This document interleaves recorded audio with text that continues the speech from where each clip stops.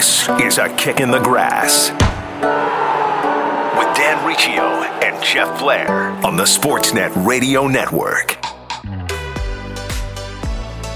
Back in on A Kick in the Grass, and this week we have, for the first time in history, a Canadian winning the Men's UEFA Champions League trophy. Alphonso Davies, a Champions League winner, and thus we have an Alphonso Davies appreciation episode of A Kick in the Grass. Dan Riccio in this week with Peter Galindo at GalindoPW on Twitter is where you can follow him. He's stepping in for Jeff Blair this week on the show. Yes, Bayern Munich win 1-0. Peter, it was quite the match, but equally incredible for us Canadians and guys that have been covering this sport here and want to see it grow and want to see more success for young Canadians, both on the men's and women's side. What a huge moment it is for the game in this country. Oh, absolutely. And I apologize in advance because I feel like I'm going to use the same 2 or 3 adjectives to describe Davies' entire situation, but I just feel these are so apt that they have to be repeated time and time again. But this is just, it's an incredible, unbelievable ascension since November when he slotted into that Bayern Munich side. And the progress he's made has been nothing short of fantastic to see. And when you think back to, Dan, you and I have seen him at various points in his career, but I just remember watching him in a preseason friendly against the Houston Dynamo in 2016 as a 15-year-old making fools out of grown men twice his age. And then he obviously debuts in MLS at the same age a few months later. I recall Will Johnson having issues trying to shut him down when he was with Orlando City. And now to think that same kid 4 years later, which I still can't believe it's been 4 years, ends up making 42 appearances in all competitions for Bayern, the most he's ever played in a season.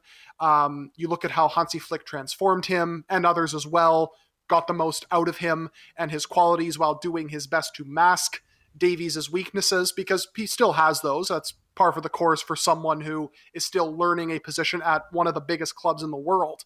But it's just a testament to Davies and his drive, as well as his willingness to adjust to a position that even he's admitted he's not necessarily, all that excited to be in, but he's made it his own, and he is really turning heads. And I think that the fact that he has now completed this season with a treble is just so poetic in so many ways. It's been incredible. I think we always knew when he first got to Bayern Munich that it was going to be a process of finding his role within the team and becoming a locked-on starter. I don't know if I even expected it as early as this year, especially after after the signing of Lucas Hernandez as well, that Bayern completed last summer.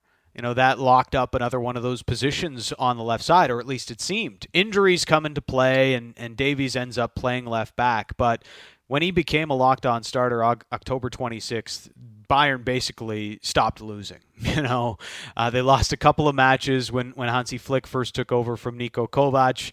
But after that, it's just been a wasteland of defeated opponents in Bayern's wake.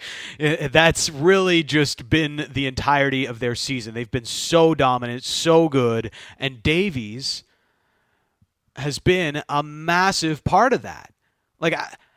I don't think we can understate this, just how good he has been. And I've said this a number of times. I think for Canadians, having a soccer player be amongst the best in the world at his position is very strange. I still think the casual fan watches Davies yesterday or sees him on Sportsnet Central this morning lifting the Champions League trophy and is thinking that he's a piece on a really good team. No, he is like one of the pieces. You know what I mean?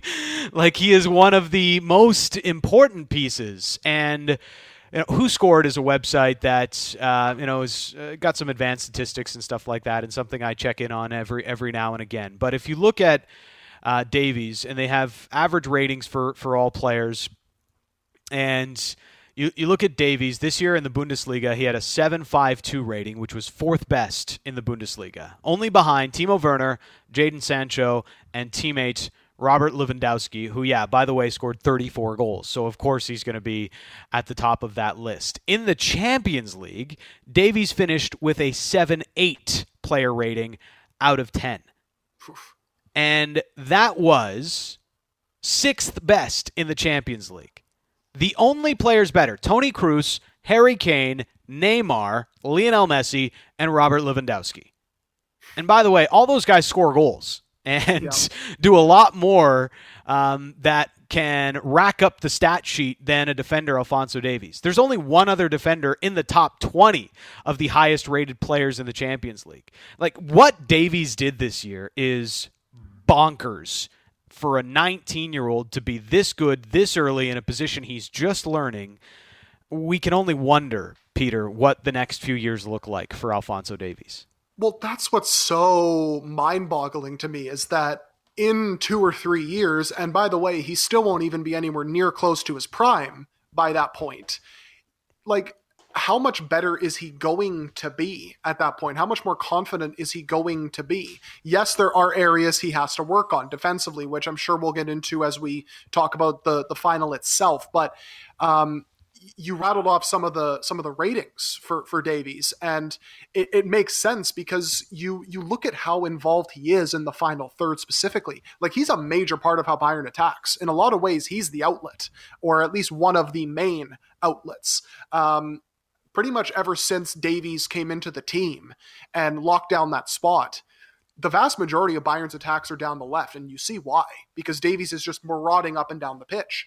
And you look at, and I like to put these together, but you look at his statistical radar, just in the Bundesliga alone, it's basically an entire circle.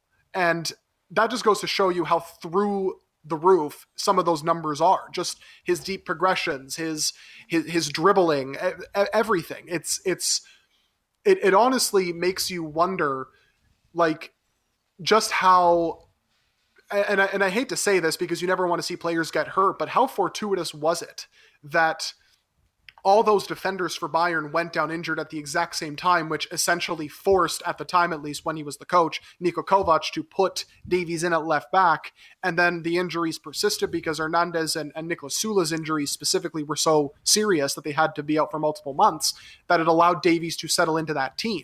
It was a major part, but to his credit, he took that and ran with it. And the fact that Flick saw this player who is blessed with incredible technique, obviously great pace, who's fearless on and off the ball, and who's just so calm on the big stage as we saw on Sunday, and was able to turn him into, at least at this point in time, one of the in-form fullbacks on the planet, certainly attack-minded fullbacks on the planet, and maybe within a couple of years, the best. We will see what happens with that. It's just fantastic. It's still, in a way, and this is not a good thing because we're on a platform that requires us to speak, but it sometimes renders us speechless. Yeah, and these next few years, what this does for the game, seeing Alphonso Davies wearing a Canadian flag around his waist while celebrating the Champions League, you can only wonder what this does for the game. And it's the growth game here in Canada, right there alongside basketball. And we're seeing Jonathan David. He played his first match for Lille this weekend, which we'll talk about a little bit later on in the show. But this is a growth moment. It's akin to Vince Carter with the Raptors in his rookie year, and Air Canada, as they called it back then, with Vince. And now 25 years later, or 20 years later, you're looking at a generation of basketball players that grew up watching Vince, admiring Vince, and chose basketball as their sport. And that's the benefit of seeing Vince having professional teams here in Canada, and now that we've had MLS teams since 2007, across the country since 2011, and now we have our own league in the Canadian Premier League. I mean, these are all big-time events, and that's why, it's these things coming together that are pushing towards the 2026 World Cup, when we will be hosting a certain amount of matches and being able to field a squad that doesn't just, show up at the World Cup, but maybe can actually have some level of success. To what that is still way too far down the line to tell. But these are the moments that build towards that continue to push talent through, that continue to show Canadian kids that if they commit to this sport, that they can have success, which is not something you could have said many years ago. Now, when we look at this, though, there's obviously been the discussion, Peter, of I guess the Lou Marsh, and where do you put this for Canadian athletic achievements, what Davies did to win the Champions League. Like, I honestly think, and I know the Lou Marsh voting is kind of flawed in a lot of ways. In an Olympic year, you can almost guarantee that it's going to an Olympic gold medalist. Other years, it's almost ingrained in us that it has to go to a hockey player or whatever else. But it just generally seems to be so not well thought through, in my humble opinion sometimes, in where the award goes. But for Alphonso Davies, like I don't see how anybody else, and I know Jamal Murray put up 50 points last night, but I don't see how anybody else even comes close to Alphonso Davies' case for the Lou Marsh this year. Neither do I. Just because you look at the field that Davies competes in, this is the most played sport in the world. This is the most popular sport in the world. And what he did with one of the biggest clubs on the planet, that to me makes this a no-brainer. I'm not usually passionate about the Lou Marsh debate because I feel it's all relative. It's all really based on opinion, which is understandable. But really, you look at what Davies has done, and I don't think, based on his body of work, anyone can come close to that, because he didn't just win the Champions League, the premier club competition in club soccer. He won a league title. He won a domestic cup. He won the treble. Bayern became the second team after Barcelona to win multiple trebles in Europe. And Davies played a major role in that, as we've discussed ad nauseum. So to me, there's no debate. And, given what he has accomplished, and I'm not usually one to say things like this, this has to make him one of the biggest stories on a national scale. And I sometimes wonder why he isn't. Like, would it help if he played for, say, a better Whitecaps side? The team he came from wasn't necessarily great. They missed the playoffs in 2018 after all. Maybe if he was from a city like Montreal or Toronto instead of Edmonton, would he get more attention? Or is it just the fact he's a soccer player? But I feel like now, given that they have won the Champions League, did Bayern and Davies, people will at least know about him and know his exploits. I wonder, are we going to see Davies be the biggest story on the sports highlight shows? I doubt it. That's just the nature of the beast. Soccer matches, especially when they're in Europe, they don't go into primetime slots here on North American television. And, they kind of there's not a level of interest in the grind through the season from a casual perspective as there would be elsewhere, right? And that's just it. But moving forward, like Alphonso Davies is a staple of the Canadian consciousness, as he's already been for global soccer fans, given what he had done this year. But that achievement yesterday raises the awareness of everybody across this country as to who Alphonso Davies is. And it's crazy that we have to say that he didn't have that level already. But I think that's just the reality of where we live and how this is still continuing to grow. But it's, it reminds me a little bit of Steve Nash winning a couple of MVPs in the NBA. That's a guy dominating a sport that Canadians don't normally dominate in. Now we have it in soccer with Davies. We had it with Christine Sinclair as well. But now you see it and you have it with Davies. Now, we're going to talk more about this with Manuel Veth of Transfer Market US and Forbes coming up in just a little bit. But let's focus on Bayern here for a second. How do we look at that treble that you mentioned, Peter? There are 6 teams, I believe, that have won the treble in the Champions League era.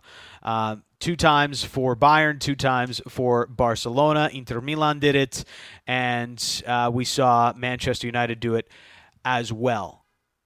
This Bayern team, how do you rank them against some of those other squads that we saw? Because these are some of the best club teams that we had ever seen, right? 2009 Barcelona, Lionel Messi, Thierry Henry, Samuel Eto'o, along with Xavi and Iniesta and that incredible midfield. Even Barcelona a couple of years ago with Luis Suarez and Neymar and Messi. These are some of the greatest sides we have ever seen. Do we put Bayern into that category of maybe greatest club season of all time? I think you have to, just because if you look at the context of their season before they just blew the doors off of every opponent that they played, it was very similar to, for example, 2015 Barcelona. It was very similar to the 2009 Barcelona team as well, because both of those sides were kind of in turmoil. I remember even in 2015, they were talking about kind of pillaging the sporting side of the club and bringing in a new sporting director, changing the coach, changing everything. Luis Enrique was in trouble. But then after switching to the MSN front line that we all kind of came to know that Barcelona team for, they were just incredible to watch. 175 goals that season in all competitions compared to Bayern's this year 159. So it's kind of close, but the big difference for me between those two teams is this 2020 Bayern side, they won every single Champions League game. That's never been done before, and they're unbeaten since the middle of December. Yes, obviously the pandemic threw a wrench into things, and that's what makes this kind of unique. But that's just another circumstance they had to get around. And to me, the 2 teams that I think would come closest to this Bayern side would be the 2013 team that won the treble, as well as that 2009 Barcelona team. Because again, the 2009 Barca side was dealing with turmoil the previous year. They completely overhauled the playing style once Pep Guardiola came in. It's very similar to what Flick did with this Bayern. And given how much of a laughingstock they were in the Bundesliga before Flick came in, and the 2013 Bayern side went unbeaten in the league from November 3rd to the end of the year. So the dominance is very much the same. So I feel you have to put it up on that level. But for sure, they have to be considered one of the best treble winning sides in history. And I think it's a moment that I look at Bayern, Liverpool, and the landscape of the superclubs. And Bayern are spending better. Sure, maybe it didn't look like that at the beginning of the year, but as you saw this team, this club come together when they got the right coach in place, you finally started to see all the good work that they've done in the transfer windows come together. Whereas, we've talked about it a ton here on the show, Peter, when I'm usually with Jeff Blair. But yeah, Juventus has been a gong show. And that's why they haven't been able to make the most of the Cristiano Ronaldo transfer. They spent too much money on him, don't have money for other parts of the squad, and they went from their team ethos, one of the collective rather than the individual, and they haven't been as good of a team ever since signing Cristiano Ronaldo. That is not opinion, that is fact. Barcelona has fallen apart because of poor transfer market strategy for a number of years, probably going back to that 2015 side that we talked just about that won the treble. And Real Madrid have struggled. Eden Hazard has not worked out as a transfer, over $100 million last summer. Now, they won the league this year based on some of their elder statesmen, right? Still getting the job done. These are the super clubs we're talking about. Manchester United's been mired in mediocrity for how long now, despite spending a crap ton of money. Manchester City can't get into the semifinal of this tournament despite spending more money than God himself. PSG has struggled to have success in this tournament until this year when they were basically gifted a spot in the final based on their draw. I mean, Liverpool and Bayern are the only super clubs that are spending well right now. Yeah, and you said it there. They don't really miss on their transfers. And that's really the big thing. That's obvious, of course. You have to get all those signings right. But it's because they have a strategy in place that allows them to find and identify the best players that fit into their system. And there's no quote-unquote smartest man in the room at any of those clubs. Everybody works together. The analytics guys work very closely with the coaches. The sporting director works very closely with everybody involved because they try to get the best opinion possible. And they don't overspend on players either. You just look at some of the Bayern players that have been signed over the years. I mean, Lewandowski, probably one of the best free transfers of all time. You could argue the greatest free transfer of all time. Leon Goretzka, also a free transfer, making massive impacts in that midfield. But even Serge Gnabry, Joshua Kimmich, Kingsley Coman, obviously Alphonso Davies. All these players were signed for very little and or no money when it came to the transfers. Now, yes, the wages come into play, but even if you look at Liverpool and Bayern, and by the way, Liverpool have spent a paltry amount of money compared to some of their closest rivals and richest rivals. But you look at the wages, Bayern's 5th in wage expenditure in Europe. Liverpool is 8th or 9th, last time I checked.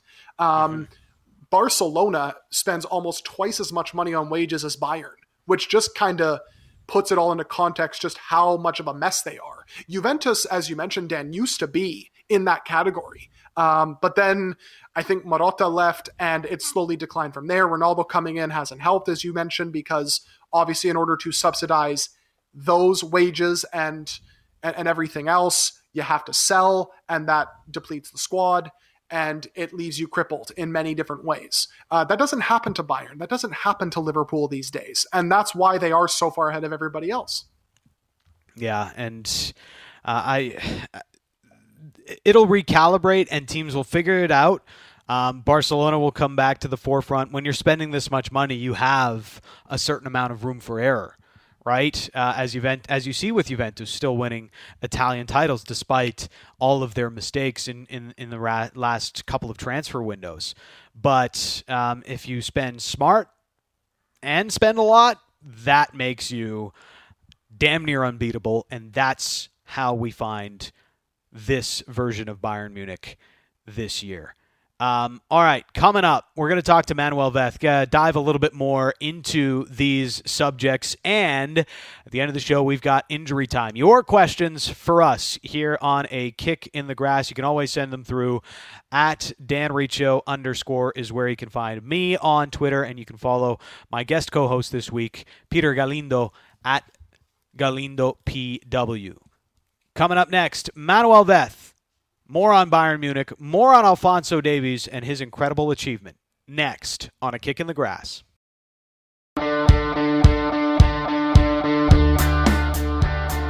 Back in on A Kick in the Grass. Yes, Alphonso Davies is a Champions League winner. Let's keep breaking it down.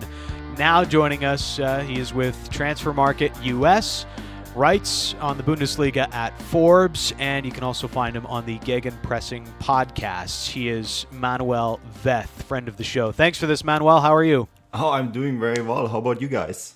We're doing awesome, man. A Canadian is a Champions League winner on the men's side for the first time ever. I wouldn't say it was Fonzie's best ever performance yesterday, but still provided some moments that Bayern usually need from him in defense, and always a pleasure. Just an incredible achievement for a 19-year-old and how far he's come since transferring to Bayern 2 years ago. Yeah, I mean, it's incredible. The two of us, we remember watching him, right, at BC Place together when he was very young. I remember chatting about the transfer to Bayern and the many debates that all of us had in the press box, talking about whether this was maybe a step too far for him or too big of a step at first. And boy, has he proven everyone wrong, because 18 months later, he is an absolute starter at Bayern Munich, a team that is not top sides in Europe, but now the best team arguably in the world, winning the Champions League in very convincing fashion. It's first time in history that a team has won every single game in the Champions League, right, on the road to the title. And yeah, he started in most of those games. He was fundamental in their victory against Chelsea. He was brilliant against Barca. He was solid against Lyon. He had some tougher moments yesterday, I thought. Especially in that first half until he had that yellow card. But on the other hand, he was paired against Angel Di Maria, who we didn't see much of in the first half. And in the second half, he was paired against Mbappe, and we didn't see anything of him. And, you know, while it wasn't flashy, he definitely got the job done. Manu, it seems like when Benjamin Pavard got that injury and then Joshua Kimmich slotted into the right back role, it seems like Davies has been a little more reserved, at least since the return of the Champions League. Do you feel like that is by design from Hansi Flick? Yeah, I'm not sure he's more reserved. I think that entire defensive line at Bayern is extremely high to begin with, right? Which allows them to play players like Alphonso Davies or Joshua Kimmich in those roles, because Kimmich is not a right back. He's played in that position. He's also played a center back, and he's fulfilled those roles very well. But he's a central midfielder, and when Thiago leaves Bayern, he will take up that role, right, and replace Thiago, because he is extremely attacking minded. When you see him play, there was a couple of times where I thought, is he actually operating as a right back in this game, or is he a central midfielder, right? And that's because their line is so very high. Now, I did think that against PSG, we all expected a festival of goals. We all expected that Bayern would play with an extremely high line again, like they did against Barca, like they did against Lyon. But I had the sense that Flick actually kind of wanted to show the world that, look, we can win a game with just one goal if we have to. And I think that's maybe where that reservedness comes from. I think they were sitting a little deeper than usually. And I think that they were more concentrated on really trying to neutralize that front three, which of course took a lot of that attacking power away from them. But whether he has been reserved since the restart, I mean, we saw him against Chelsea play very far up the line. I've been 2 games before coronavirus started, right? The game right before Chelsea, actually, and he was very far up the line. And against Barca, he often played more on the same height up the field as Ivan Perisic. So, I mean, it's so hard to really say, okay, well, he's a bit more reserved, but at the same time, you know, he's still very far up the field. And I think that's all by design. Manuel Beth, our guest. Yeah, it's...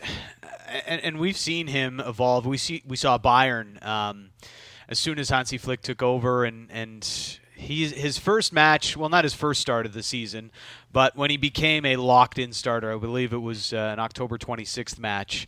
And after that, that's essentially coinciding with where Bayern just took over the world, right? And they've lost 2-3 matches since then in all competitions. It's really been...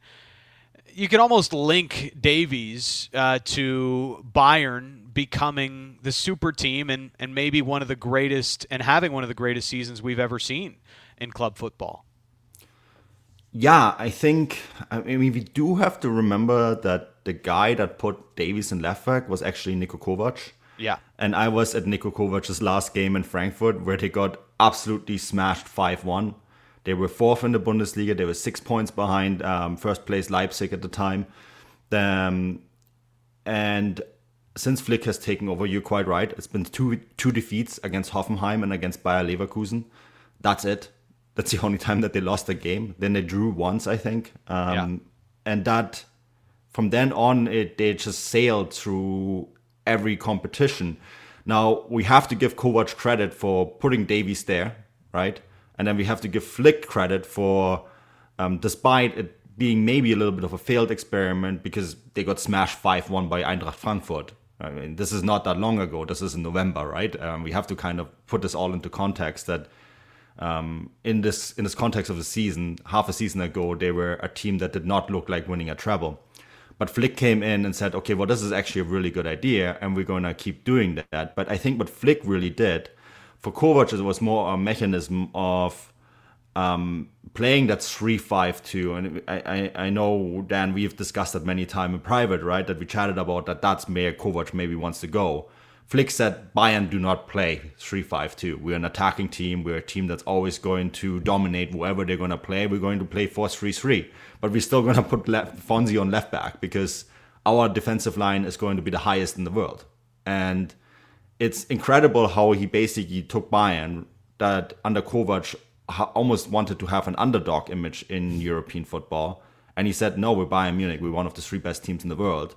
And he completely transformed the roster into an attacking side, a side that plays with a high line. And having players like Davies made that very much possible, right? And it's interesting how they went from that, and then basically from a team that was a laughingstock in German football, and they were because they were laughed at in Frankfurt, to now the best team in the world. And that's only been possible because they have recruited young, exciting players like Davies and put them into a system that actually works. Manuel, when you look at the renaissance that a lot of these Bayern players have gone through, mainly from Flick establishing this clear tactical philosophy to get the most out of everybody, one player who I feel hasn't gotten as much credit, maybe apart from the final itself, is Manuel Neuer. Do you feel he has been getting enough credit for his contributions to the team's success compared to maybe some other players? Yeah, I always laugh a little bit when I hear people say Alisson is the best keeper in the world, Ederson is the best keeper in the world, Ter Stegen. They're all great. Jan Oblak is another one. They're all good keepers, right? But nobody allows Bayern to play the way they play. It's not possible if you don't have Manuel Neuer, because that extreme high line is only possible to play if your keeper is comfortable to play 20, 30 yards out of the goal. And there is all these statistics out there that show that Neuer isn't as great as a shot stopper as some of the other world-class keepers. But we keep forgetting that and we call these Geistertore in German, ghost goals. He prevents a lot of shots to begin with. Right? There's a lot of traditional goalie saves that he doesn't have to make because he's so far up the pitch so many times. And I think that when you look at that, I think we don't give Manuel Neuer enough credit outside of Germany. In Germany, we're quite clear about this. I mean, we think now that, again, because there was a little bit of debate between him and Ter Stegen, but I think that's been clearly settled. He's the number 1 goalkeeper of the German national team. And I think he is still the best goalkeeper in the world. He had a year where he came back from an injury. Listen, if you're injured for a year, it takes you about the same amount of time to regain your form. And he has clearly done that. And this extremely high line that so many people have pointed out at Bayern is not possible to play if you don't have a keeper like Manuel Neuer. And I think he is now the first world keeper to have a shutout at a World Cup final and a Champions League final. I mean, come on. Yeah, that just says it all, in my opinion. It's an impressive career, and people writing him off a little bit too early, it seemed like. And certainly that save on Neymar in the first 20 minutes yesterday really set the tone for the match and allowed Bayern to kind of get their feet and then take over from there on. Manuel Veth, our guest, and I saw on, you can follow him on Twitter at Manuel Veth, and it was kind of the conversation that was permeating through Canada yesterday, Manuel, but just where do you put Davies and this achievement, I guess, in the pantheon of Canadian athletic achievements? And it's not an easy debate. It's layered because, yes, soccer in Canada has not been the most popular sport, but as we know, globally, it is ginormous and trumps basically everything else on the planet from a sporting perspective. So how do you quantify this Davies achievement in a Canadian perspective? Yeah, Twitter is so black and white, isn't it? Yeah. It doesn't allow for much shade, and it doesn't allow for much... no gray area. Gray areas, yeah. It's I think that this is probably one of the biggest. Whether it is the biggest depends on your viewpoint on sport. I mean, I cover football full time. It's literally my profession, and I can't think of a bigger sport in the world. I know that there's some other sports that have high attendances and are followed, especially here in North America. But when it comes to the worldwide global appeal, no sport comes even close. And that's a definite fact. I mean, you can throw all sorts of stuff at me, but that's a definite fact. The Champions League final has more global attendance than the Super Bowl, right? And Alphonso Davies played in a key role for a Bayern Munich side over the full 90 minutes as a 19-year-old. And this is always important for the context. As a 19-year-old, only having been at the club for 18 months at the world's biggest club game. This is almost as big as the World Cup final, right? And we simply don't have something like that in the history of our sport. And yes, come at me with Owen Hargreaves. Owen Hargreaves did not play for Canada. I'm sorry. Can we not bring up Owen Hargreaves? But we have to, because it was brought up yesterday, right? And I remember Owen Hargreaves because he came through Bayern Munich's academy, right?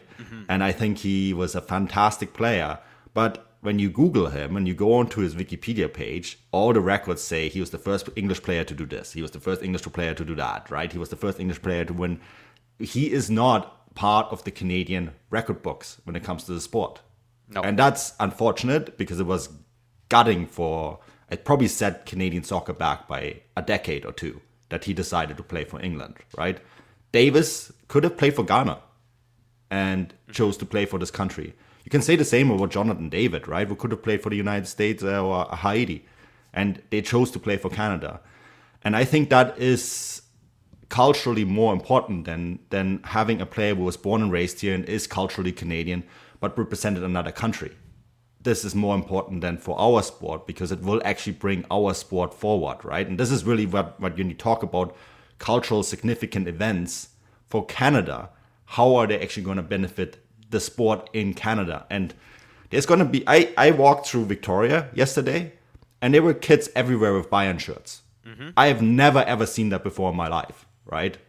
You see the English shirts all the time, but Bayern shirts, this is important. This is big, and this is really big for the sport, and it's really big going forward to the 2026 World Cup, because it's going to be making a massive difference. And so, yes, I think I will put it at the very top almost. And I know that there's some other events that were also very big. Donovan Bailey was brought up.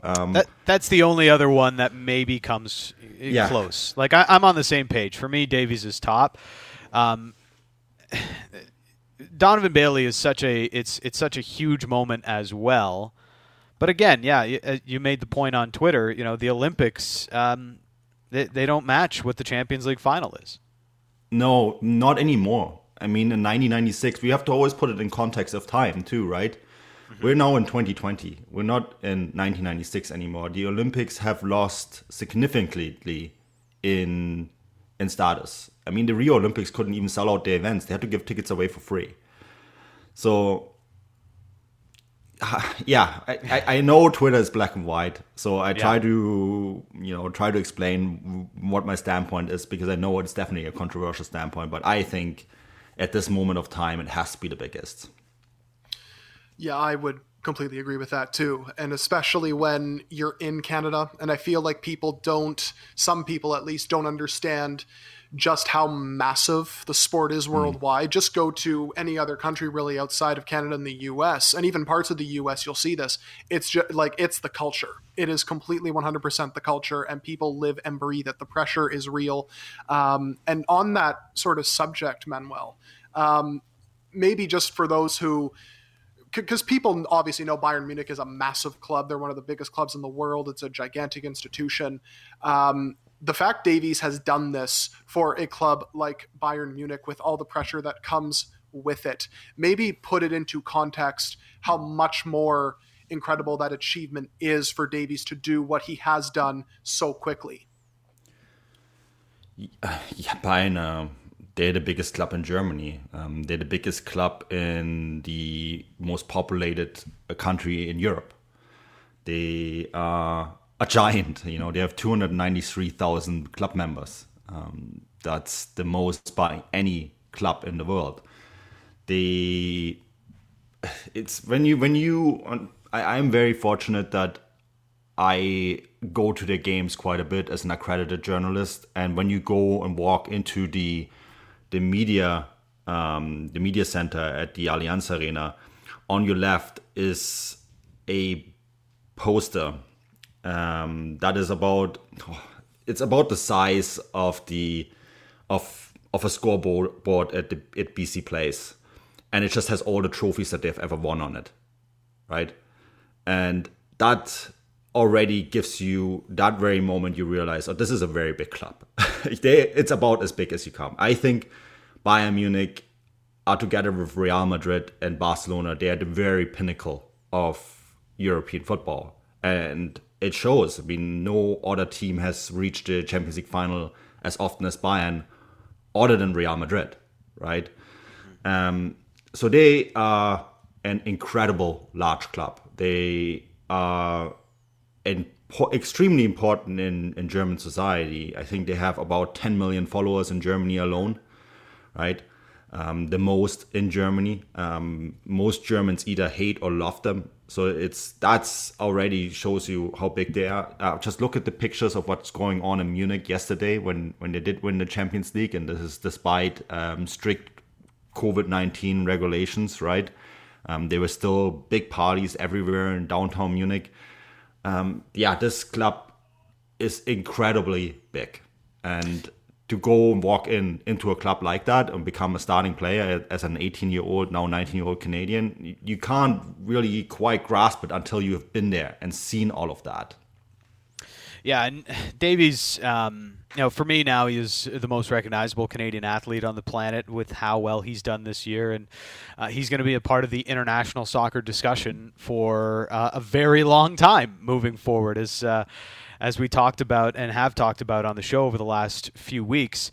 Now, on that note, though, Bayern winning this year, and they've been to a number of finals over the last number of years. I think seven. They've been to, 7 semifinals in the last 9 years or so in the Champions League. Like, we know, right, the teams that are competing for the Champions League essentially every year. Real Madrid, Barcelona, Bayern Munich, the biggest clubs, the super clubs in the world. But it has felt, with the last two champions, Liverpool and Bayern, they are doing things differently than some of the other super clubs. And they're spending smarter, and they're having a lot more success. Whereas you look at PSG yesterday, sure, they've got Neymar and they've got Mbappe, they've got great star talent, but Bayern won that game because they played more like a cohesive team rather than just waiting for one of their stars to have a big moment. We've all been talking about the turmoil at Barcelona for the last couple of months. Real Madrid had their success based on an aging core. They haven't been able to refresh their squad, and maybe heading down that same path as Barcelona. I've talked a ton about Juventus and buying Cristiano Ronaldo and how it's affected the team and how they haven't been able to progress even though they have one of the best players on the world within their roster. Bayern and Liverpool do it differently. They do it smarter. And that's why they've been a cut above everybody else on the European landscape. Do you agree? Yeah, I 100% agree. I think a couple months ago I did an article on Transfermarkt. I really dug deep into this incredible big database that we have. And I think, I don't have the exact numbers in my head, but they spend only there. So their overall market value of their squad is $1 billion now. And I think they only spent about $380 million to put that team together, right? It was about the same margins for Liverpool, and actually the same margins for RB Leipzig, who also reached the semifinal of the Champions League. We can't forget them, right? And yes, these teams operate smarter. I mean, they picked up Alphonso Davies for 10 million euros at the time. I know it's now 11 because, yeah, he won the Champions League yesterday. So the Whitecaps got a nice little bonus there. But, they basically picked up Davies for 11 million euros and he's now worth 60. And I can tell you with some confidence that market value is going to go up a lot in the next few months, right? Because of how he has played. You see the same with Liverpool. They pick up players and they, under Klopp, they just develop them and make them better. And I think that's the way you do have to operate on this, because it also, and this is my personal opinion, leads to more squad cohesiveness. If you look at the young players that were brought in all at the same time and developed, Bayern said goodbye to Arjen Robben and Frank Ribéry, right? And they brought in Serge Gnabry and Kingsley Coman, and they brought in Joshua Kimmich, they brought in Davies, they brought in all these younger guys for very little money. Leon Goretzka is another one. And they all together kind of grew together for the last 2 years. And because they are able to keep doing this, sort of having these fluid transitions, they're able to keep that culture of winning going, right? And it's smart identification of players that can really help your squad, but also being able to do it on the go. That makes this so very impressive. And Bayern have done this for a long time. Well, I think the book is still out on Liverpool on whether they can have this as a sustained success, like Bayern have been doing. As you said, Bayern have been, I think they have only missed out on the Champions League semi-final twice in the last 10 years.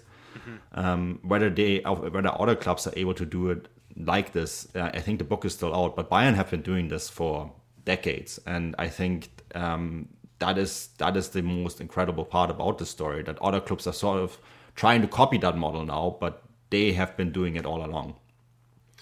Yeah, completely agreed. And whenever people talk about, who don't cover German football closely, they always talk about how, Bayern just cherry picks from the other teams around them, and this is how they keep winning, and they have such gigantic revenues compared to the other teams, and this is how they win. It's because of the fact that they plan ahead of time, and they have this culture in place that allows them to do this, because they always do their business well ahead of time so that players can get integrated. They know what to expect, and that's why I feel, at least, they have the success that they have had for so long. But in terms of, I guess, another transition, Manuel, you mentioned it there, Thiago is likely leaving. Javi Martinez, I'm sure, will be following him. It looks like their midfield might be a little bit thin heading into the new season. Do you feel like Bayern will be able to sign the adequate replacements for the midfield that they need, especially considering we've heard Karl-Heinz Rummenigge talk about how clubs have to be careful with their finances in these times? That goes for Bayern as well. Do you think they're going to have the means to be able to replace those who are departing that midfield? Yeah, Thiago is probably the most difficult one, right? I think that Javi Martinez has so many injuries, such a fine player at the time, fundamental for them to win the 2013 Champions League title together with Schweinsteiger. They were so dominant in that midfield, right? Mm-hmm. But I think his time has been coming for quite some time. But Thiago is, in my opinion, is going to be next to impossible to replace. And it's really too bad, because you saw him play yesterday and he was probably the best player on the field. He dominated that center area so much, completing pretty much every pass, but also fighting to get the ball back whenever they were pressed hard. He was extremely press resistant. He's the complete package. And if he does join Liverpool, I can only congrats them, because that's even at his advanced age, and even though he doesn't fit that FSG model, the younger players that they want to sign, I think if you can get someone like Thiago, you need to go get them because these players are not replaceable. So that question is a serious one. What do Bayern do in midfield? I think that Joshua Kimmich is going to slot into that role, and I think he can replace Thiago. I think he is a Thiago-like player. but you always want to have more than one, right? If you are a club of that stature, you want to have backups. And Adrian Fein has come back from Hamburger SV. He is a very promising midfielder, but he will need time as well to develop. Mikel Cousins, I think we all kind of hoped a little bit more from him, right? Hasn't really quite developed in that area. And I know that Hansi Flick has been adamant that if Thiago leaves, he wants a replacement. And I know, Peter, you do a lot of these really wonderful radars for Sportsnet and graphs and scouting. And I'm not sure who could come in to replace him. Maybe you know a couple players in that regard, but I think it'd be extremely difficult. Yeah, next to impossible, I think. Yeah, it's not an easy player to replace. We don't have much more time, Manuel, but before we let you go, Kai Havertz to Chelsea this morning. Is this happening? Where did you guys read that? It's on The Guardian, man. Okay. I know the source then. Yeah, that's been shoo-shooed by Rudi Völler, the sporting director. There is no deal in place. That doesn't mean that he's not going to join Chelsea, by the way. I'm just saying that there's no transfer agreed at this moment of time. We're recording at 9 a.m. in the morning on the West Coast, right, on a Monday, but there's no deal in place yet. And from what Rudi Völler has said, and I have very good contacts to Leverkusen. I know the guys there really well. They will tell us when something is happening, but this is not it. All right. Well, I guess The Guardian a bit hasty once again. Dan Riccio and Peter Galindo thanking you, Manuel Veth, for joining us here today. Check him out on Twitter by his name and the great work he does at Transfer Market US, of course at Forbes as well. Thanks for this, Manuel. We'll be talking soon. Thanks for having me on, guys. Again, you can follow Manuel on Twitter by his name at Manuel Veth. Coming up next, your questions for us here on A Kick in the Grass. Final segment of A Kick in the Grass. Dan Riccio and Peter Galindo here with you this week. You can always send in your questions at Dan Riccio _ is where you can find me on Twitter, and my DMs are open. Also, on Sundays, at Dan Riccio on Instagram, I put up a little graphic with a question box. You can ask questions there as well for us here on the show to answer in injury time. One quick thing I do want to say before we get to your questions. Paris and Lyon are playing each other on Wednesday, August 26th in the UEFA Women's Champions League. Some CanCon there as well. Alphonso Davies' better half, Jordan Huitema, is competing for Paris, as well as Nichelle Prince and three-time Champions League winner Khadisha Buchanan, still a stalwart central defender for Lyon. So be checking out that CanCon in the UEFA Women's Champions League later on this week. All right, to your questions. Here we go. Peter, let's start with this. Kurt asking, are the Whitecaps MLS caliber? Oh, that's a loaded question if you do say so, if I do say so myself. My God. Isn't it weird that I'm actually debating this, whether I want to say yes or no? Because certainly based on recent examples, and Reach, I'm sure you'll agree with me on this, it almost looks like they're not. Like, I feel Cavalry could beat them again and beat them more convincingly than they did last year at this point, because I get that Marc Dos Santos has had to deal with some unforeseen circumstances, a lot of forwards, let's be honest, turning down the chance to go to MLS's back, dealing with some injuries even now as the regular season resumes. But when you look at how quickly someone like Oscar Pareja established his style in Orlando, and he did change some of the spine of that team. Pedro Gallese comes in, Matias Pereira comes in as their number 10 and has been amazing for them so far. you wonder what is going on in Vancouver in that regard, that they just can't seem to lock down any sort of foundation. The players look confused, especially in midfield. They don't know when to press, when to drop off. Multiple guys are pressing the same player while they leave someone wide open near the top of the box. And usually, and I hate to say this, but it usually is Russell Teibert. And I feel like that's kind of a symptom of the problems, because he is becoming such a regular key player for the Whitecaps these days. That kind of shows you what they're dealing with at this point in time. Like, Russell Teibert's a great rotational player to have at this point in his career, but as a everyday starter, probably not. But they aren't compact when they build up, so guys are aimlessly dribbling, trying to find space, and it's just not working. Lucas Cavallini's left on an island. It's just a complete mess. And this is why I think they will have some very tough decisions to make once the season ends. Marc Dos Santos is not Axel Schuster's guy, so maybe he makes a change at coach, but I feel that isn't really the number one issue. There are many deep underlying issues within that club. And have been for far too long. I'm tired of wasting breath on it, but I'll say this. The midfield, especially after Wangenbaum is transferred out, is not MLS caliber right now. There's a lot of work that has to be done for that team to get back up to relevancy in MLS. James with this question. Sounds like Pogba is staying at Manchester United. Is that the right move for him and the club? Got to be quick here, Peter. I would say yes, just because the only team that could probably afford him right now is Real Madrid, and I think they are having to deal with some big wage cuts. But for him staying, I think it's ideal. I mean, he has Bruno to help pull the strings. Bruno tracks back, Pogba doesn't. He doesn't really press aggressively, Bruno does. And he can still be involved in the build-up. So I think as long as you have a solid number 6 at United, then for sure, I think that this is the right move for Pogba at this point in time. Kent with another question. What did you see from Jonathan David in his first Ligue 1 match? Yeah, I watched his entire debut. He was the out-and-out number 9, which means he was essentially replacing the outgoing Victor Osimhen, but you could see the chemistry wasn't quite there yet with his other Jonathans, and Jonathan Ikone and Jonathan Bamba. David he had 12 touches, I saw. Like, that's it's not enough.